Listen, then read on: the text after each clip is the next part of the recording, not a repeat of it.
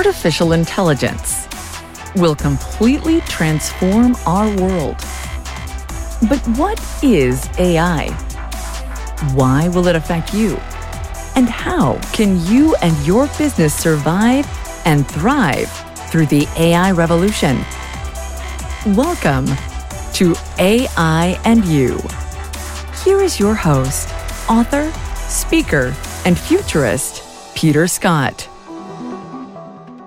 Hi, welcome to episode 102. My guest today is Richard Ahlfeld, founder and CEO of Monolith AI. And this is really cool for me because he is applying AI to aerospace engineering and has worked on, among other things, modeling NASA's Space Launch System as part of his PhD, which he received from Imperial College London. So where does AI come in? There are a lot of variables involved in testing machines like airplanes or turbine fans to make sure they work and are safe, and a lot of cases to consider that digital simulation often isn't good enough for. You've got big moving parts in complex shapes with supersonic airflows, turbulence, and so many variables that you end up with what's called the curse of dimensionality. If you want to be able to extract patterns from the data in all those dimensions, you have to gather samples that have representative ranges in all those dimensions, and that means the number of samples has to go up as the factorial of the number of dimensions, which is a function that increases so fast that it's no wonder that mathematicians show it as an exclamation mark. Let's find out more in the interview with Richard Ahlfeld. Richard Ahlfeld, welcome to AI and You. Hey, Peter. Great to be here. So I'm fascinated by what you're doing here, which is the application of artificial intelligence to engineering design, if I got that right, because it seems to have the potential for short-circuiting a lot of the delay and risk in manufacturing and design of new components that need engineering. Your thesis and work has gotten into aerodynamics and even rocketry. And so I'd like to understand how that application of artificial intelligence helps engineering component and structure design here. There's three kinds of artificial intelligence machine learning. We've got supervised learning, unsupervised learning, reinforcement learning. Maybe we could start by looking at where we get to, or which ones of those we get to. Fantastic. So within the context of what we do at Monolith, I often prefer the term self-learning models over artificial intelligence, because if you call what we do artificial intelligence, people who don't work in the engineering research space get a little bit confused about, so where is the AI now? Because essentially what we do is we take in data from the engineering product development process, and then we try to recognize patterns in that data that the engineer hasn't seen yet. We try and create models from that data that essentially allows engineers to model things that are so difficult to model that they haven't been able to model them yet. And then we try to optimize the performance of the system in a little bit of a sense that it becomes a recommender system, an AI recommendation of what would be the best performance. And all of that, ideally, right, like without specifically having to program it. So Monolith's machine learning sense is a mixture of supervised and unsupervised learning, but is essentially all about creating solutions to engineering problems by building self-learning models. And I'd like to go back to your PhD because this is a very mathematically dense, physics-dense work on the application of machine learning techniques to design. And at that point, were you contemplating a future in academia because a lot of PhDs stay there, or did you intend to move out into the private sector already? So and so, really. So I loved being in academia because I've deep down always been a scientist. I've been experimenting with everything my entire life. And I had the best time as a PhD student and researcher. I mean, I got invited to work on the Space Launch System at NASA, right? Like I was having the best time in my life. So I love research. The thing is, I also always fancied myself as an entrepreneur. Like I want to do stuff and build stuff, but I also wanted to see impact people's lives. And so I gradually moved away from theoretical research to practical research to robotics research. I wanted it to be closer and closer to what actually happens in the world.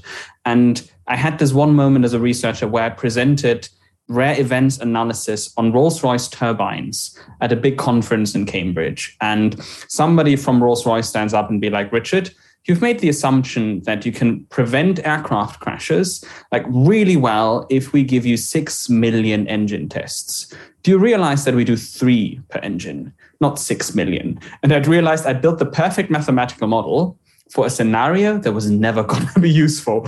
And that, I think, is the point where like research is great, but industrial research and working in a company could potentially be significantly more useful. And then I think I gradually shifted over into the more commercial industrial research. So how do you make up the remaining 5,999,997 tests? In this particular part of my research, you just don't. I had built a Black Swan model, like something that really looks at the most extreme and rare events and tries to model them accurately, which works in finance because you can collect a lot of data about global markets from millions of people.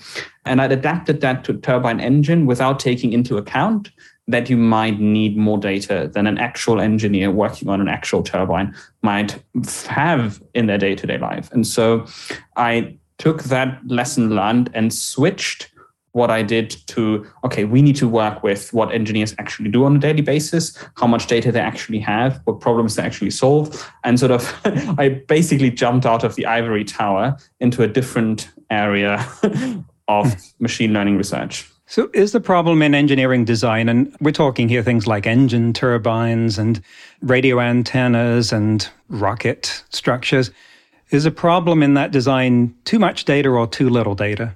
Both, really. Just depends on which one. Sometimes I have too much data. Sometimes I have too little data. Sometimes I have too much data that doesn't mean anything. And sometimes I have too little data that means too much. So I think as a general condition, the situation engineering is that I have most of the time not enough data about what I'm trying to model. It's usually sparse problems, scarce data science. So it's usually little information on most engineering problems. However, there are quite a few problems where engineers end up collecting a lot of data.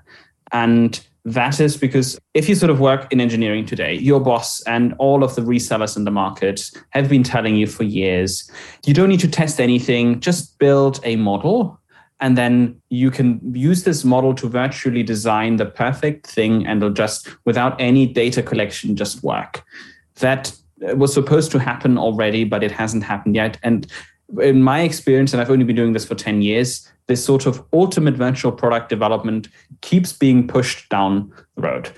Because what I found in industry is that when I actually want to develop a completely radically new product, a new inverter, a new Hyperloop, then this contains physics that I don't understand yet. There is a lot of detail here that nobody really knows what's going on. And the simulation models, the design models that I've built up through existing toolboxes don't capture that yet.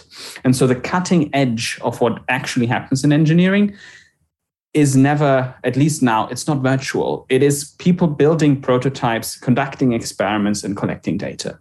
And these people tend to collect a lot of data because they will run the Hyperloop tests and for days and hours at a time. It's the sort of Hadron Collider problem, right? I don't know what's going on there. I don't know what those particles are up to. So I end up creating a huge amount of data because I need to understand what's going on there. And then I'm looking for the needle in the haystack to really grasp the physics and the understanding.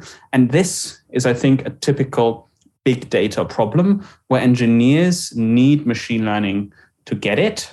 To get two things. One, to understand what the system is doing, and two, to model what the system is doing. Well, let's see if I can bring this to an example that will make it concrete, because I'm following, for instance, the SpaceX Starship launch and preparation. Mm-hmm. And their tests, obviously 3 of them blew up. So that illustrates you can't model everything. You have to test. And I think we'd all like this to happen faster. Well, I'd certainly like to see that launching already. So anything that makes that cycle faster is something I'm very interested in, and so would be Elon Musk.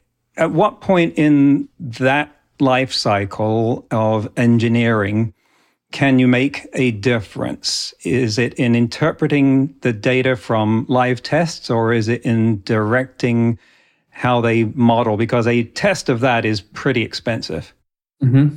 So doing data analytics on things that are already operational when the product is completely built, like Elon Musk's Starship, is a pretty old story. People have been doing data analytics on these kind of things for ages, from predictive maintenance to system calibration and all of these different things. That's quite mature. Does that mean that by the time that's on the launch pad ready to be tested, that the design has already happened and now the only failures are a component not doing what it was supposed to? Potentially. So for me, that is usually too late. Where I'm interested in improving the use of data science and modeling techniques is much earlier in the process. I'm thinking that information of how these systems actually perform and what they actually do does need to travel upstream into what the engineers were originally designing. When on the Starship, they were sort of looking at the fuel tanks and how they generate thrust, they won't have put those things directly on the rocket. They will have them on like smaller test stands in different scenarios, and have been testing them for days on end to understand really what's going on here. And these are the scenarios when you can try and better model and understand what's actually going on here. And that's where I like to sort of come in and say, okay, we've done 2 days of testing on your rocket thruster. Do you understand what's going on in different scenarios? Do you see how the temperatures relate, how the thrust behaves in different scenarios? Do you see the vibrations here? So I'm trying to pick up more. I'm trying to learn more about what's exactly happening in this test scenario by picking the data apart with different algorithms. And then I love to take this sort of data to train a model that understands exactly how the engine works and predict how it's going to behave in very, very different other scenarios. My sort of mantra is test less, learn more. The most published example is Google DeepMind working on proteins. DeepMind created a model from a protein database which could predict which amino acid sequences lead to different types of proteins. That totally impressed and kind of shocked the scientific community because people had been trying to understand and model that using non-AI but physical methods for, I don't know, decades, if not longer. And the ability to sort of plug in DeepMind's and Google's machine learning tools to understand what was going on there and to create models that really understood this behavior suddenly allowed them to make predictions of which specific amino acid sequences lead to what protein without having to go to the lab and test it. And that is what I like doing for the rocket thruster in the early stages. Build a model for the early prototype, understand really how it's going on, and then predict how is it going to behave and react in scenarios that I don't have the time and money to test today, with the goal that when it then goes to the very final stage, I'm already done and it's not going to blow up. So is your modeling, is it in essence learning the physics of the situation in such a way that now your testing can be more targeted because you don't have to test all kinds of random scenarios that could never happen in the real world? So for me, the biggest contribution what machine learning can currently do for the modern engineer is that you here have a tool at your disposal, and most engineers don't realize that can model ridiculously complicated stuff that nobody can model, right? Like from the most complicated turbulence equations to electronics equations to rocket thrusts, I have something where I can model incredible complexity as long as I can collect enough data about it. And data collection with test stands and this sort of thing is feasible. We've been doing this for a long time. And once I've been able to collect enough data to create a model, I can use this model to avoid doing further testing. So the funny thing is, Peter, it's a very strange departure from what engineers have been taught in university courses and by the engineering companies for the last 20 years. The sort of common opinion is You do the design in CAD digital. You do a digital simulation using partial differential equations, and physical principles to understand as much as possible in the virtual world what's going on. And once you've understood everything there is to understand using equations that you've already purchased from Siemens and ANSYS, then you go towards the test stand. And that is just literally to tweak and tune what you've already decided is the perfect solution. Whereas in my experience, that doesn't quite work. When I've seen automotive companies try that, the final prototype was wrong. It failed faster and was worse than actually going through more testing early on. Because while a lot of our simulation tools are really, really good already, like predicting what an Airbus aircraft does at cruise flight, we can model that super well. But there's a lot of things here that we can't, like trying to model how an aircraft lands with the ground effects and the turbulence that's going on there is ridiculously complicated again.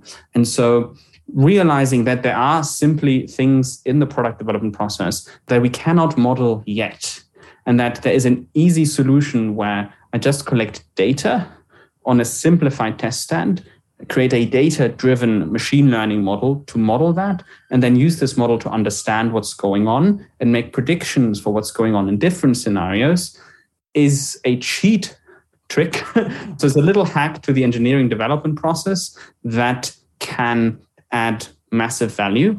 To give you an example of something that has just come out last week from the global director of technology at Honeywell, who's been working on ultrasound flow meters and gas meters. And they've tried to sort of follow the standard process of I design this thing, I run a couple of physical simulations, then I test. Problem was that the CFD simulations, the physical simulations were completely inaccurate. They couldn't figure out what was going on in reality for this new type of flow meter with this. They basically then just built a machine learning model based on the test stand data, got incredibly good results, could predict how this system would behave in the most extreme scenarios, and basically could optimize and calibrate the meter much faster, much earlier in design process. So it's moving away from conventional thinking, but you can solve much harder problems, just like Google did with their DeepMind protein folding predictions. It's making me think of an analogy. Tell me how close this is. So I'm thinking of analogies with AlphaGo, for instance, and what it did in the game of Go, and coming up with a move that humans would not have come up with in 10,000 games. And that was because it was able to exercise a larger space of possible moves than humans were used to doing. We had a lot of thinking about Go over hundreds or thousands of years, but it come down to we're choosing from these kind of strategies. And so then what it's making me think is that in designing something in engineering, you can't afford to open up your possibilities to the entire spectrum of physics, making asymmetrical chassis designs, for instance, because it would just take you too long. You have to make an incremental change to the way that it's been done before if you want to get out the door in time. But is what you're describing that the AI is able to, the machine learning, the modeling is able to consider more possibilities than engineers can afford to? Yes, definitely. So one of the sort of core things that makes this a good trick is that you can consider more possibilities. The one thing that one does have to consider and does have to bear in mind is that machine learning tools that are supervised in their learning approach. So Google Go, right, is a reinforcement algorithm. So here's something that has been playing through different combinations that no human has ever looked at and is therefore opening up the design space. When we do machine learning based on test data, I can't really leave the design space. It's the classic echo chamber argument. And so I can make predictions for things that the engineer potentially hasn't looked at today, but they have to be within the design space that I've looked at for a rocket. So it's a small difference because in both cases, the idea is that I can do machine learning to learn more and expand my horizon. But I think the sort of slight difference between like what you described as Google Go and what I would use for an engineering problem is that for me, I would use the machine learning algorithm there's sort of two different scenarios, right? Like in the Google Go scenario, I have something that plays against itself, tries out different moves, and it tries out millions of different moves. It only gets taught the rules of the game, it plays with the rules, and then learns things that nobody's ever had the time to look at. My scenario is slightly different because I'm going to be looking at a test stand where something is constantly changing, and I'm essentially just trying to understand how the system works. And mine is complex for the human engineer looking at this because there's a lot of parameters changing the result. It's a little bit like when you're trying to set the temperature on your shower. You're going to go there and you're going to set the temperature of like, okay, I'm turning on the hot water, too hot. Okay, a little bit of extra cold water. Okay, I live in the UK, right? Like we have two separate tabs. And you play with the hot and the cold water until you have the perfect temperature. In a rocket test, you will have 100 of those little levers, and you will have to play with them all at the same time. Like a normal engineer will play with one and see what happens, play with the other and see what happens, and quickly using this method comes to the results that they want to have. A machine learning algorithm is going to be twiddling all of those 100 dials at the same time and doesn't mind that you get a very complex answer, because mathematical models don't mind that you're changing 100 things at the same time because they can still learn from that. Whereas I'm not going to get 100 different changes at the same time. And in this way, I can put like what would take me 2 months of learning, I can squeeze that into 2 hours of learning for machine learning algorithm. And then I can use those 2 hours to help a human understand what have happened in 2 months, because then the machine learning algorithm can pick it apart again and show me, okay, Richard, if you change this little dial, this is what's going to happen to the temperature. But the algorithm does have to learn first what happens in all of the different scenarios. And if I've never played with 101st dial, like one that I've never touched before, then the algorithm is too stupid to understand what's going to happen. So if I've never tested my rocket in Siberia and I'm putting into Siberia first thing tomorrow morning, then the algorithm I've built for this won't be capable of dealing with it. And that's an important factor for safety in engineering, because this means that I can't guarantee that for Starship, I will be able to prevent any disaster unless I've already included anything that could go wrong in my original design of experiment. Anything that's outside my black box is impossible to model. Right. And we've already learned what happens when people don't take into account cold temperatures at launch time properly, 1986. So the parameters that you're talking about changing, are those design parameters, the way you would change the way that it's built, or are they operational parameters like flow rates and cutoff times? They tend to be a mixture of both. I mean, operating parameters are very easy to change by system. And so when I would put something on the test stand, right, like you're immediately going to try different frequencies, different temperatures, different flow rates, and you collect a lot of data for that and learning for that. Changing the design is a little bit trickier because you have to make a change in between. And so when we sort of look at those problems, we basically recommend you have to change the design if you want to see what happens if you change the design. But there's already a lot of information and data that you can get for the system when you just change the operating condition. Now, you've mentioned turbulence and black swan, and we're talking about devices that have to have a high degree of reliability because there can be safety of human life involved very easily in possible catastrophic events. So reliability in the face of a wide range of operating conditions has to be considered. And yet some of this physics, as I understand it, like turbulence, like Navier-Stokes, has chaotic behavior that is it impossible to predict or hard to predict, or are you making it easier to predict? Essentially, what's your contribution towards reducing the possibility of some black swan event that would have serious consequences? So one of the fun things I've sort of done a while ago is I sort of joined the Stanford Turbulence Research Center, where I spent 3 months with the sort of top brains in the world, just trying to understand why turbulence is so incredibly hard to understand. And the funny thing is that you very quickly realize there's so many super smart people trying to understand turbulence and nobody really does. So I essentially converted from, okay, the competition here is too fierce to be the smartest turbulence researcher. I'm going to sort of play the Joker card and go into, guys, I'm not understanding turbulence. I'm going to carry out experiments in the wind tunnel over there. I'm going to create a deep learning model learning from those experiments. And then the model has understood what's going on. Okay, fine. I haven't, but I have a model that has. And so I can now use this to predict turbulence better than you guys can. It works surprisingly well. It's not popular among physicists because it essentially is cheating in their opinion.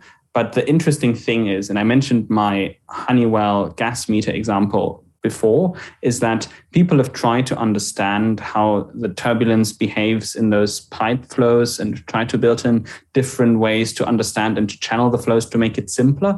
But the reality is, when you have a gas meter in somebody's home and the piping in the wall and the temperatures are all different for every person that you look at, it's just remarkably complicated to understand exactly what the flow is going to do and how it's going to behave.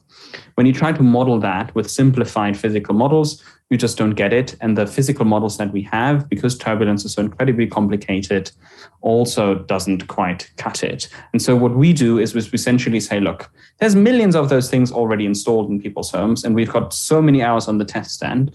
I'm going to build a data-driven or a machine learning model based on all of this information of what's actually happening to predict and understand what's going to happen in different scenarios. And that reduces the risk of bad events because I have a bigger pool to learn from, right? I'm not just taking simplified physics in a computer simulation to tell you what's going to happen. I'm going to look at reality of hundreds of actual situations to look at what's been happening there in order to help you improve your decision making. And as such, it makes engines more reliable. My favorite example here would be that Rolls-Royce and the entire aircraft engine industry has been switching their modeling and maintenance to live data for years. And the amount of aircraft accidents that we have per year has been plummeting, right? Like from hundreds per year to near nothing, because this real data modeling, while it does have the disadvantage that I, as a human, can't really understand what the algorithms are up to, does better model the system's complexity, its degradation over time, the various volatile influences that the different components have. So the modeling gets better, and as such, the risk of rare events goes down. So this makes me think about what else is like this sort of complex physics where some of it obeys straightforward rules and some of it is chaotic. And I think about like economics or maybe biology. And is there an application of your work in those fields? And is that something you're interested in? So before I sort of started on my PhD in doing machine learning for aerospace engines, I studied computational finance. So my interest in those methods is coming from, the quick summer internship at a hedge fund, where you realize, these tools are remarkably powerful and they can model really complex systems. And so engineering is learning from finance versus the other way around a little bit here. So we're sort of taking the deep learning that they've already got in operations to self-trading algorithms to a degree of sophistication that is remarkable and sort of taking it back into, hang on, engineering needs this sort of stuff too. So I think in finance, yes. Biology, I've mentioned Google is doing this. Like personally, as a mechanical engineer, it's not my forte to sort of look into biological applications. Where my passion lies at the moment is with anything that is related to fluid dynamics problems, because as we know, the Navier-Stokes problems are one of the millennium problems that are remarkably complicated. And they do affect a lot of things, right? From car aerodynamics to aircrafts to flow meters to gas meters, right? To ketchup bottles and soap dispensers and deodorants and inhaler spray. So aerodynamic movement, fluid movement is all around us. And that is currently the area where I think machine learning can add a lot of value over current modeling techniques. And as you said there, a lot of this work was started in the finance industry because they could smell the money involved. And Wall Street tends to suck up a lot of the people with the ability in this. So I was interested to hear you refer to your passion for this work here, because that is something that's clearly driving you more than the way that it could be leveraged, say, for Goldman Sachs. And maybe I could phrase this as, what sort of difference could we see in 10 years as a result of the unbridled application of the technology that you're developing here, how would that show up in our world?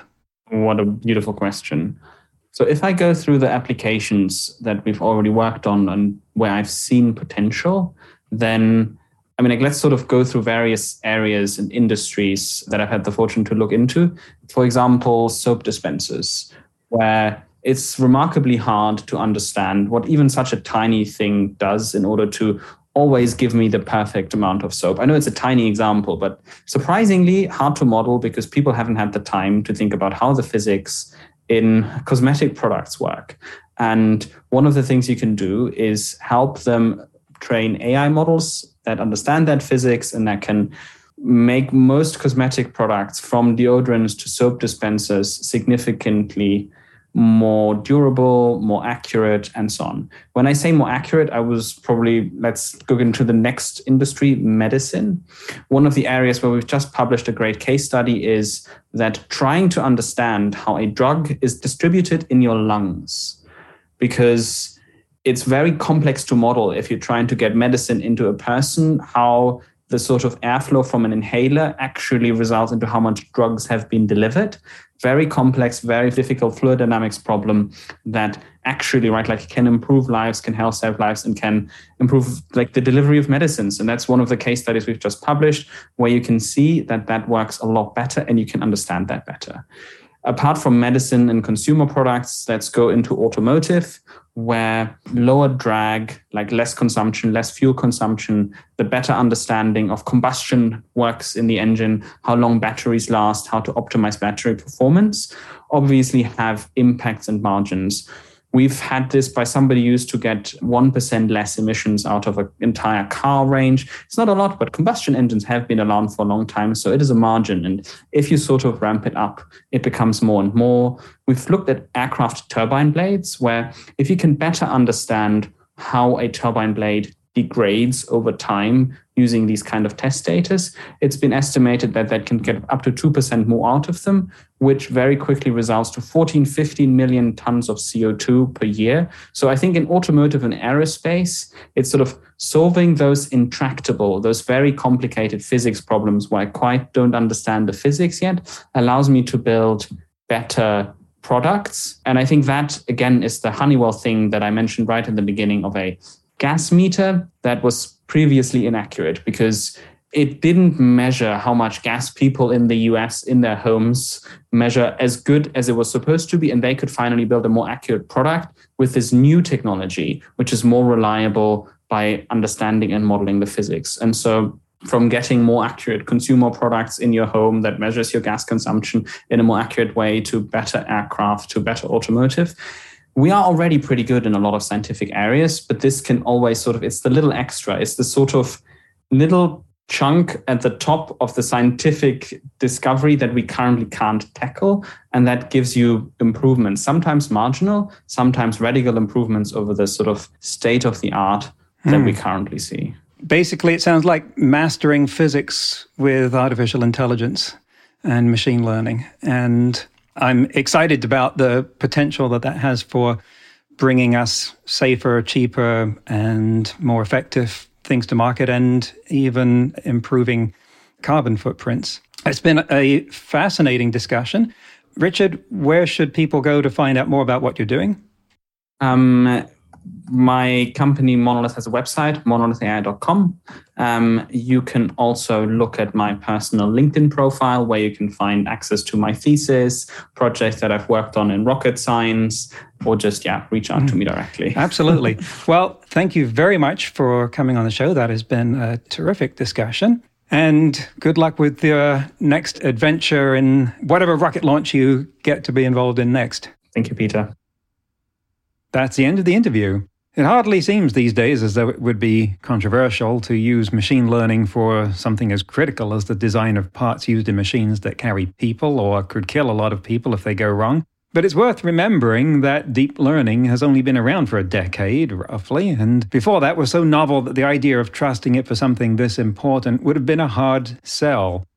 I think of it as another demonstration of how AI is maturing and fleshing out its markets, and the incredible diversity of those markets just speaks to the incredible versatility of AI. In today's news, ripped from the headlines about AI, artificial intelligence can predict heart problems from your voice. The American College of Cardiology reported that researchers from the Mayo Clinic trained the Vocalis Health algorithm to analyze more than 80 features of voice recordings, such as frequency, amplitude, pitch, and cadence, based on a training set of over 10,000 voice samples collected in Israel. In previous studies, researchers identified 6 features that were highly correlated with coronary artery disease. For the new study, researchers combined these features into a single score, expressed as a number from -1 to 1 for each individual. 1/3 of patients were categorized as having a high score and 2/3 low. They found that people with a high score were 2.6 times more likely to suffer major problems associated with coronary artery disease, a buildup of plaque in the heart's arteries, and 3 times more likely to show evidence of plaque buildup in medical tests compared with those who had a low score. Lead researcher Jaskanwal Deep Singh Sara said, "We can't hear these particular features ourselves. This technology is using machine learning to quantify something that isn't easily quantifiable for us using our human brains and our human ears." I'd like to tell you that I gave it a whirl, but it's not generally available yet. This is a great example, though, of using AI to find patterns that humans can't, and it's obviously really valuable. Next week, my guest will be Tom White, who is an artist studying the algorithmic gaze, how AI sees the world. And he can fool AI in some really interesting ways. That's next week on AI and You. Until then, remember, no matter how much computers learn how to do, it's how we come together as humans that matters. That's all for this episode of AI and You. Please leave a rating and comment and share with your friends. Get the book Crisis of Control and see more videos and articles at aiandyou.net. That's aiandyou.net, where you can also send us your questions. Thank you for listening.